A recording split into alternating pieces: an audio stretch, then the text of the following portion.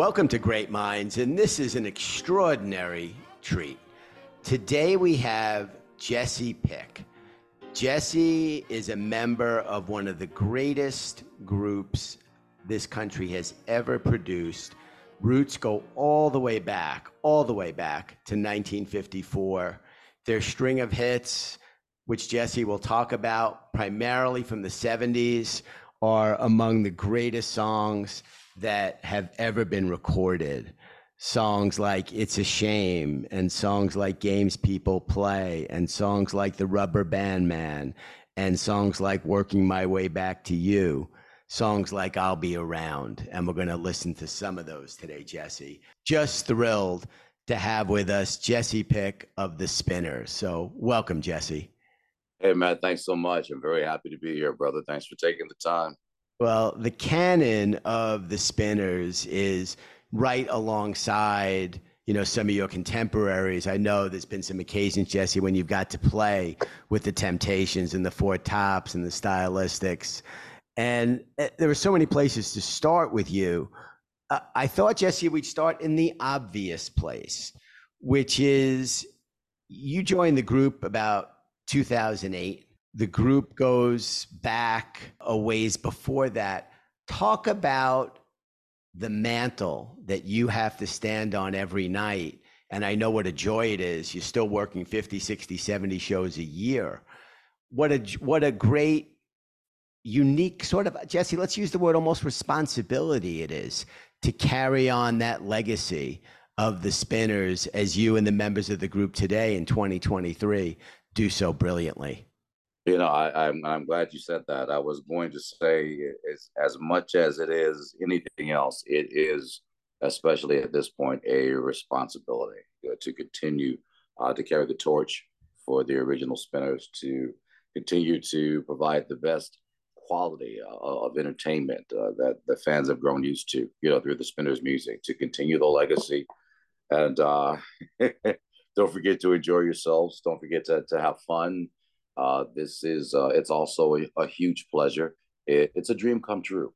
It's something that we as Spinners don't take lightly. We don't take lightly. We're very serious about it, and we're focused on what Henry would do, what Bobby would want us to do. How they would handle things. And we're at a different time. We're in a different era. But there are certain principles that lay the foundation for what a spinner is, and how we perform on stage, how we conduct ourselves, how we stick together as a group. So again, that part's the responsibility part. Getting all the guys to stay, like-minded. We're going to disagree on some things, but as long as we can move, in one direction and continue to move as a group, then I think that's huge. Absolutely fantastic. So before we started talking, we were sharing our roots, both of us going back to Queens County. I know You still have a lot of family in Jamaica and in the area. Oh, yeah. And then moved relatively young to Detroit.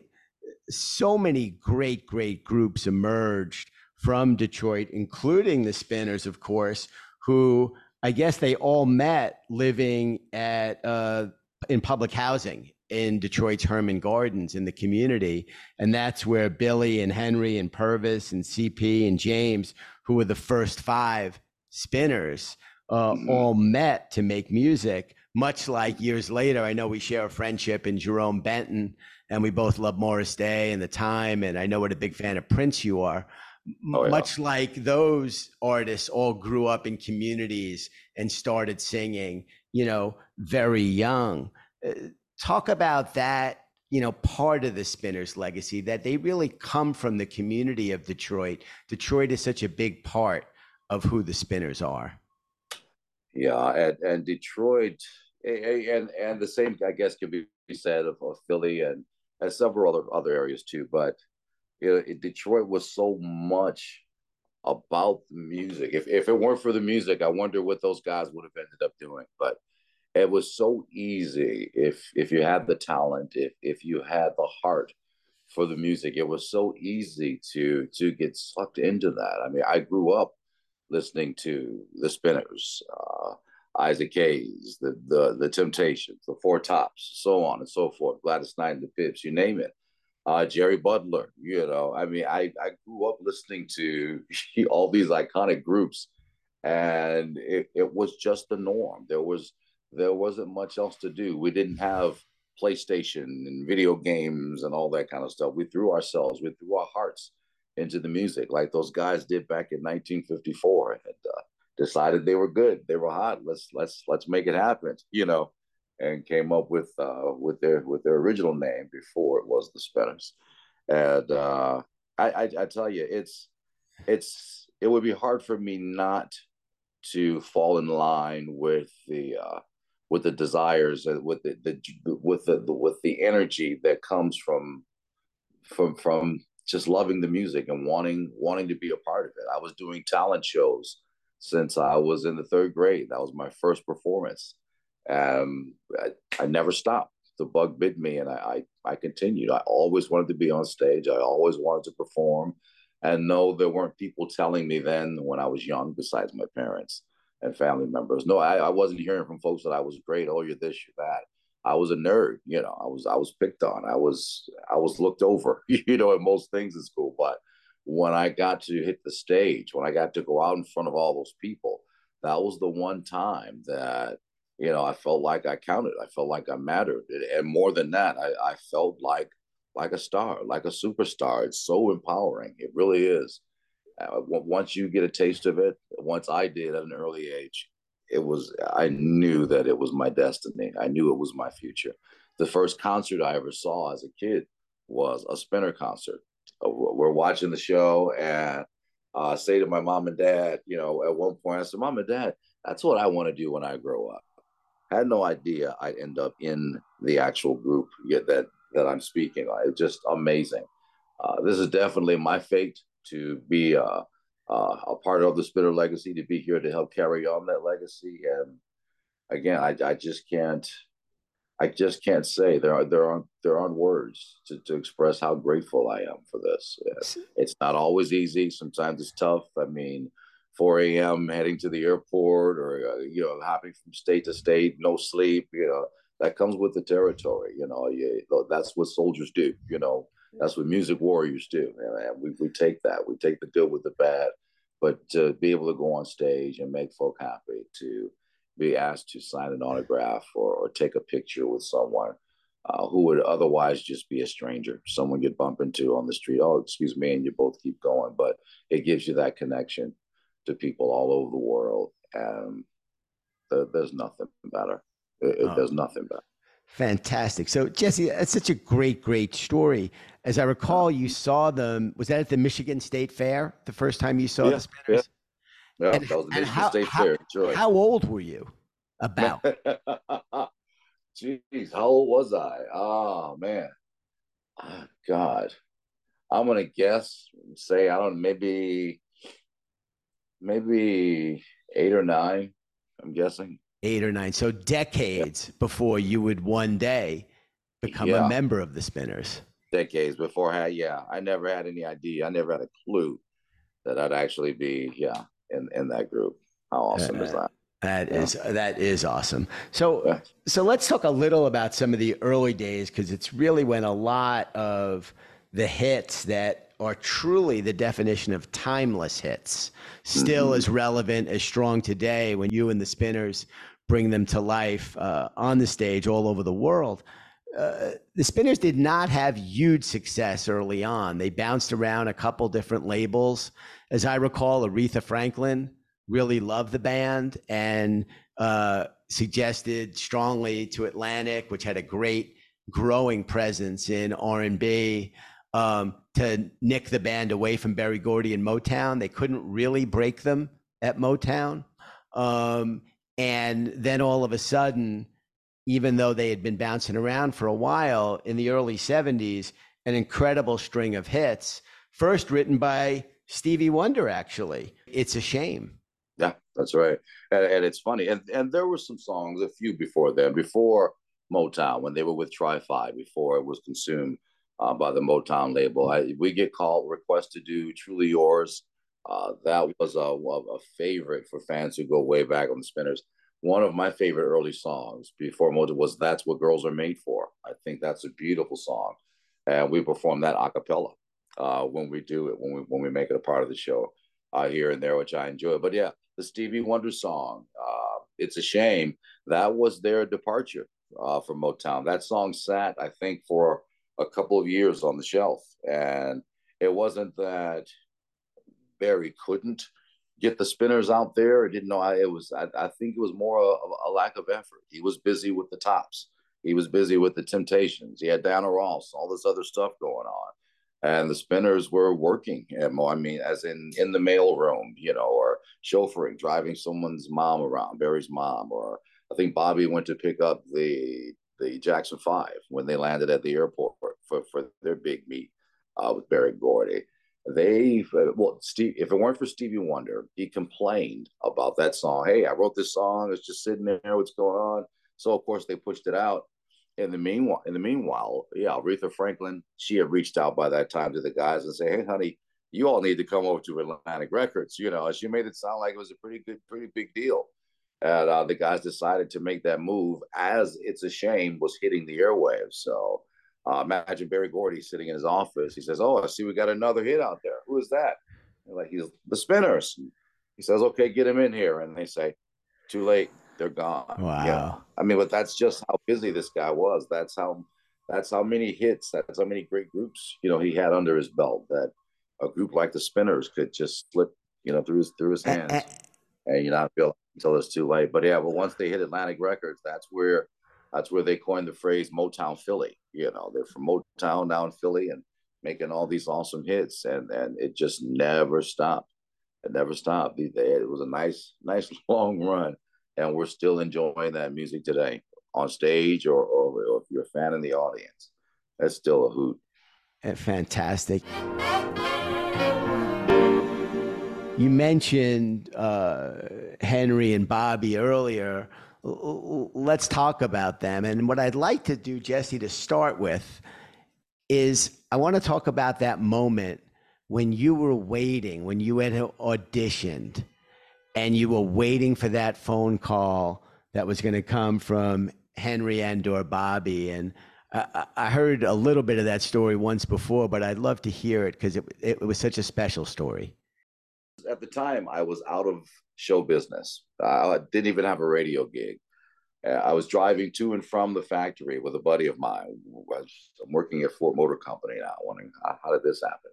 But we drive an hour there, hour back, and every day we talk about, God bless him, we talk about ways that I could get back into the business.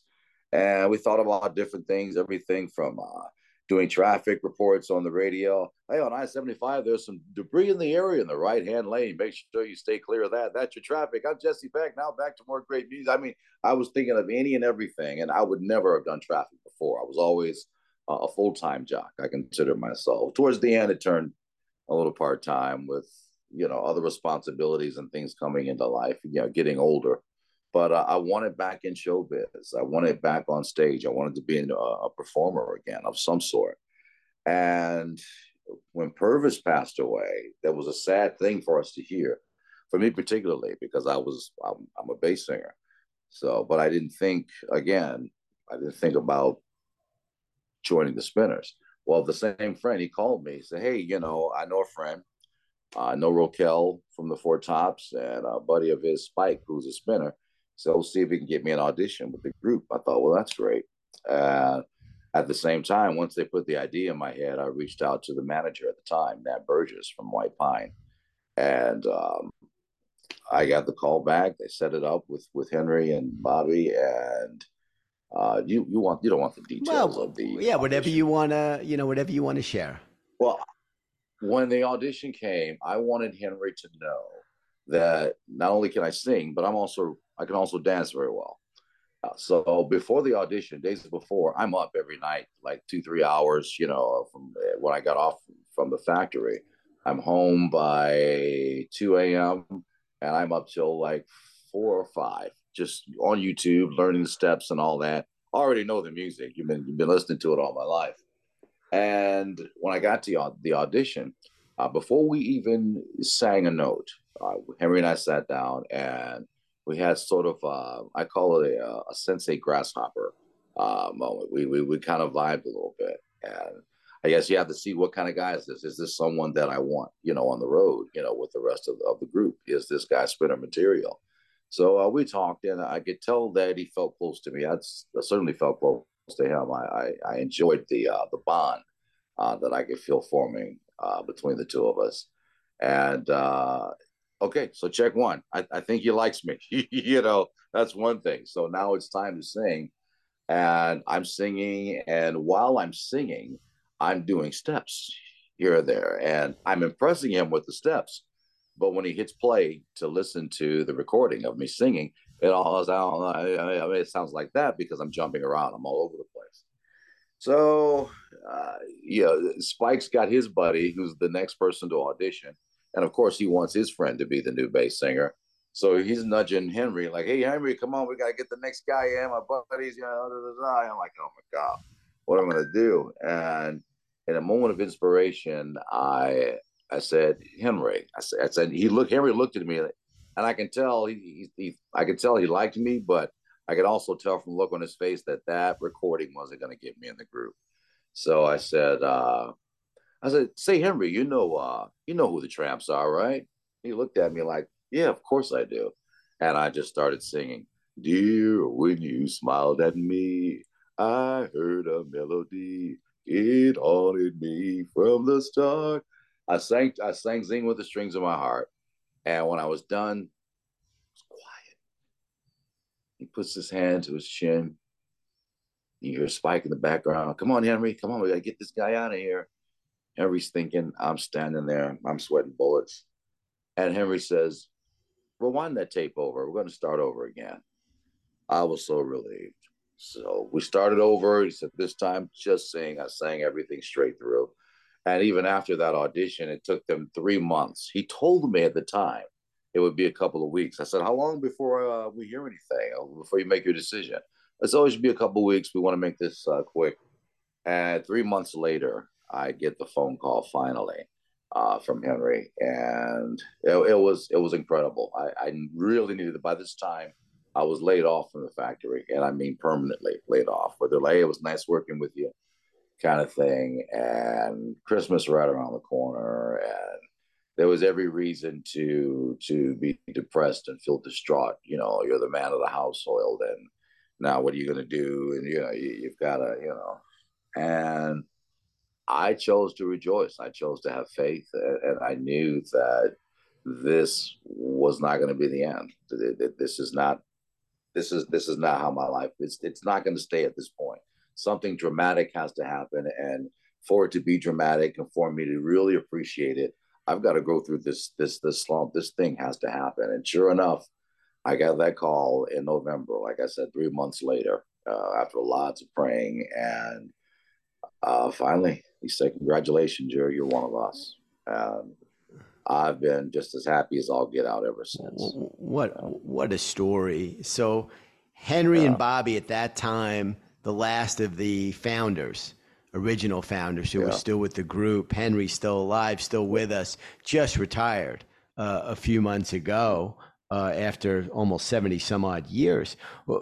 Jessie, one of the things a lot of people don't realize is how many members of groups like the Temptations and the Spinners there have been over time.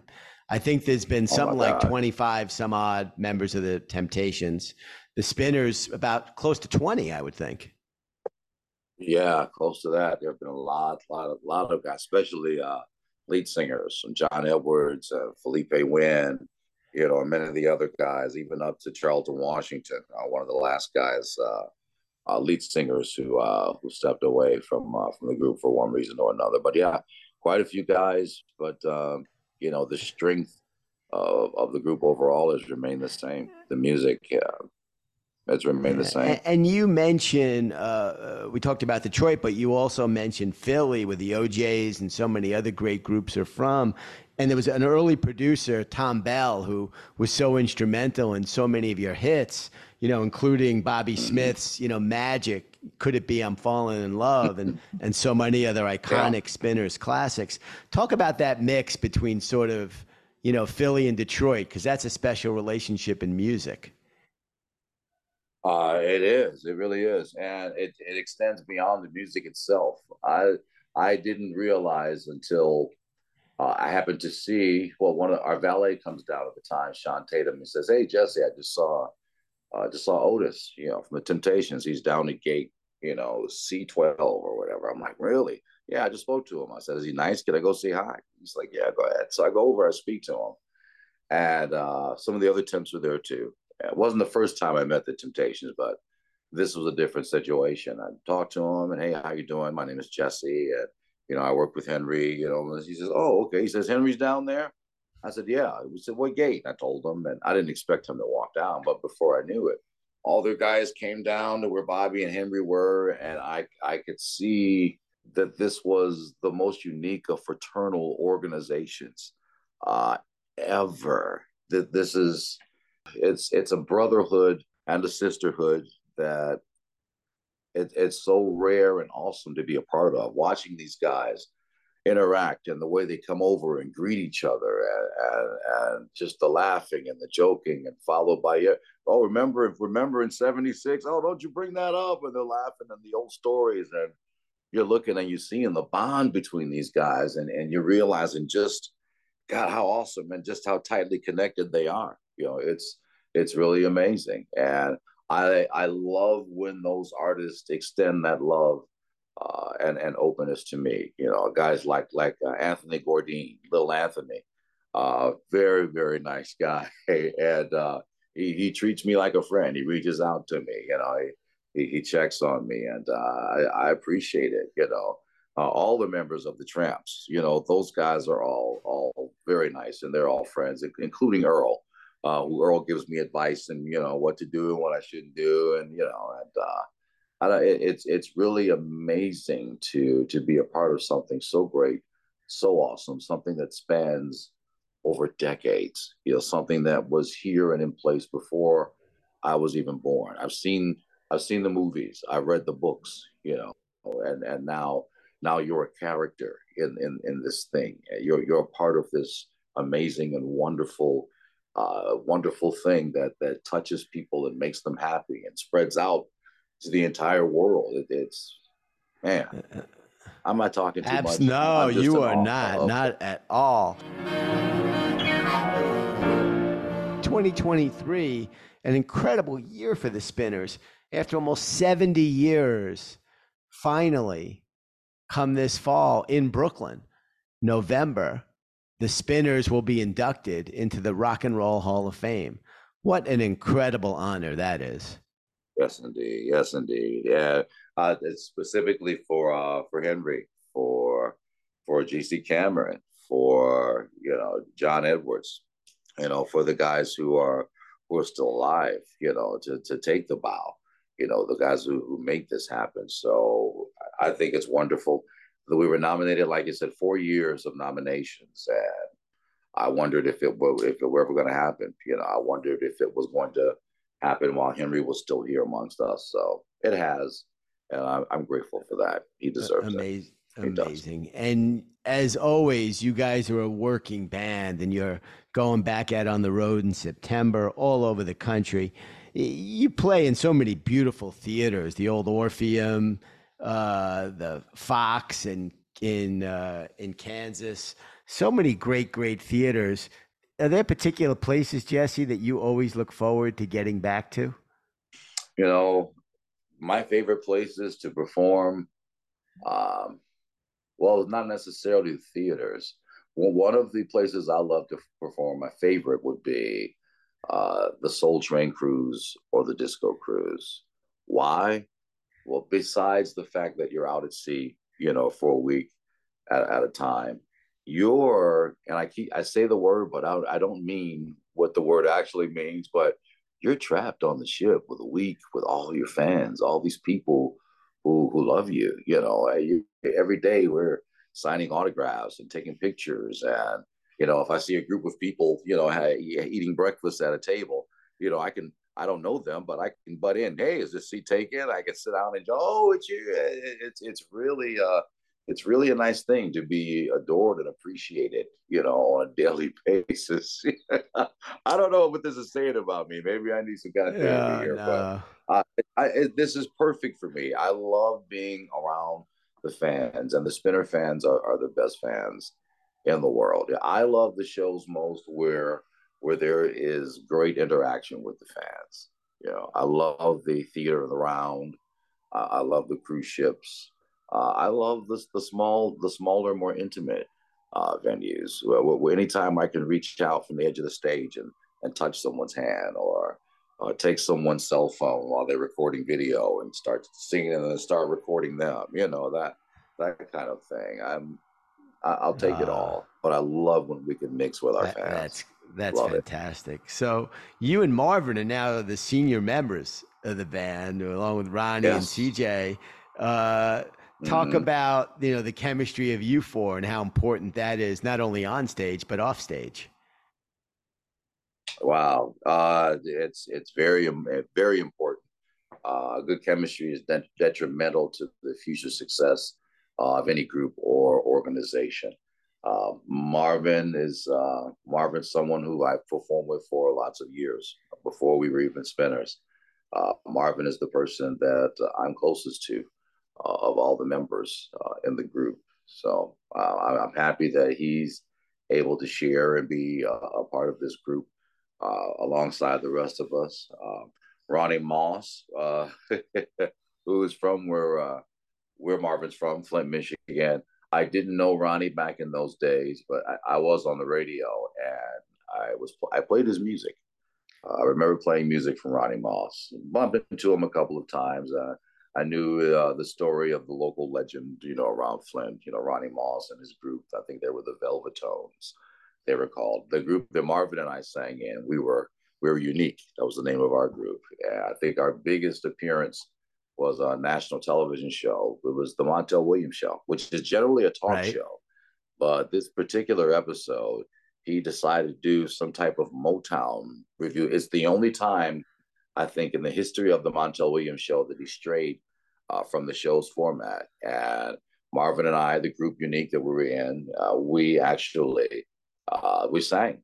I think we sang one or two songs, a couple of Temptation songs on that show. It was me, Marvin Taylor, Baron Garrett, Joshua Parker, David Kemp, Wow. Bruce Hawthorne. That was the group, and yeah, that was our biggest claim to fame was that show, uh, and then opening up for the Time. We opened for the Time twice. I I love that. do. I do. CJ is our newest member. He's been here for I think 3 years now, and I've heard. Well, I played his music. He was in a group called Old School. They had a hit called. Well, they had a collaboration that was a hit. It was called "Am I Dreaming?" It was a remake, I think, they did with Keith Sweat. So, and I actually played that song on the radio. It was in rotation back in my Flint radio days. And I never thought, again, just like being a spinner, never thought I would meet this guy or whatever. And here we are decades later. He's now a member of the group. He's an awesome singer. He's got a very strong stage presence. And, he makes for, he's the cannon when you're shooting M16s. And I mean, he's the cannon. You load him up, fire one time, it shuts everything up, shuts it all down. Well, He brings the hush. so well said. So, Jesse, love getting a chance to talk to you. I can't wait to see the band again live. So excited about your upcoming induction, long overdue, into the Rock and Roll Hall of Fame, joining all those other great groups, Detroit, Philly, and other great places in our country. And I can't thank you enough for doing this. It's an absolute privilege to get some time with you and hear the Spinner story. I also love that you're such a creative guy. Your store online is really not just music; it's lifestyle. Okay, yeah. And I love what you're doing there, and the designs are so unique. How did that come about? Just as we start to wrap, because I stumbled onto it and I'm like, well, I didn't expect to see this. Look at this. This stuff is great. Well, in this interview, we've been pretty serious, but I mean, I'm a goofy guy. I'm a silly guy. I like to think I'm funny in spurts. During my radio career, I could never come up with a name, a hip and cool radio name. And Jessie Peck was the squarest thing you could ever think of. In school, I was called Peckerhead, Peckerwood, Woody Woodpecker, and on and on and on. And a peck and a bushel and anything associated with Peck. And my roommate said, it's all in how you say your name. You have to practice it. And here's where it gets goofy. I'm practicing, I'm saying my name in the mirror over and over and over again. And then one day, it just hit me. I'm standing in the bathroom mirror, and I looked myself deep into my eyes, and I said, hi, I'm Jessie Peck. And the ceiling just parted. The clouds just dissipated, and I could see the sun, rays of the sun shining down on me, and I heard angels singing, oh, and that was it. I'm Jessie Peck. And I got it. It's in how you say it. I called my sister up, and I said, hi, I'm Jessie Peck. And she said, and I thought, perfect. That's the response I want. So now when I say that, people laugh and they joke, and it eventually turned into a t-shirt, a Jessie Peck t-shirt, and fans were asking for it. I'm like, yeah, right. You're kind of going too far, Jessie. No one's going to buy a Jessie Peck t-shirt. And they kept asking. So I put it to the test. I opened the store. I said, well, and I didn't want it to just be about Jessie Peck. I wanted to encompass some other things, and I wanted it to do good for people. So I brought in a couple of foundations. I brought in the Purvis Jackson Jr. Autism Foundation. Purvis, the original, Mr. 1245. He and his wife Claudine, their son, have autism. So they started the Autism Foundation. So a portion of the proceeds will benefit Purvis Jackson Jr. Autism Foundation. And I came very close to, when I was leaving high school, my choices were to go to California and be an actor slash waiter during the day, doing auditions all day and night, or going into radio or military. And I was very much a military head in school. I was big on ROTC and all that. And I've always been serious about the military and the honor and how they give themselves, for the life of the rest of the country. And I just always thought that was just the most awesome thing. But I ended up going into radio instead. But I donate another portion of the proceeds to music therapy for veterans. And so that's another organization that I'm happy to be helping out. So growing the business now, and one of the designs is 69 Do, which means do unto others. And it's about treating people the way you want to be treated in life. I've got coffee mugs, onesies for babies, bathing suits for women, and all that. Just go to my website. What's it called again? Oh, yeah, jessiepeck.com. And you can stop by the store while you're there, the Jessie Peck store. I'm sure you'll see something that you like. And remember, with your purchase, you're helping out some good charitable organizations. And I thank you in advance. What a great story. And glad we got to talk about that, too, and all the charitable pieces, especially something that ties back to Purvis that's so personal. Oh, yeah. That's really special to get a chance to do that. And thanks so much, Jessie. Love talking to you. The Spinners, iconic, an absolute privilege to have you. Matt, you are the man. You are a great interviewer as well. I appreciate you, and I hope we can stay in touch. You got it, man. Been paying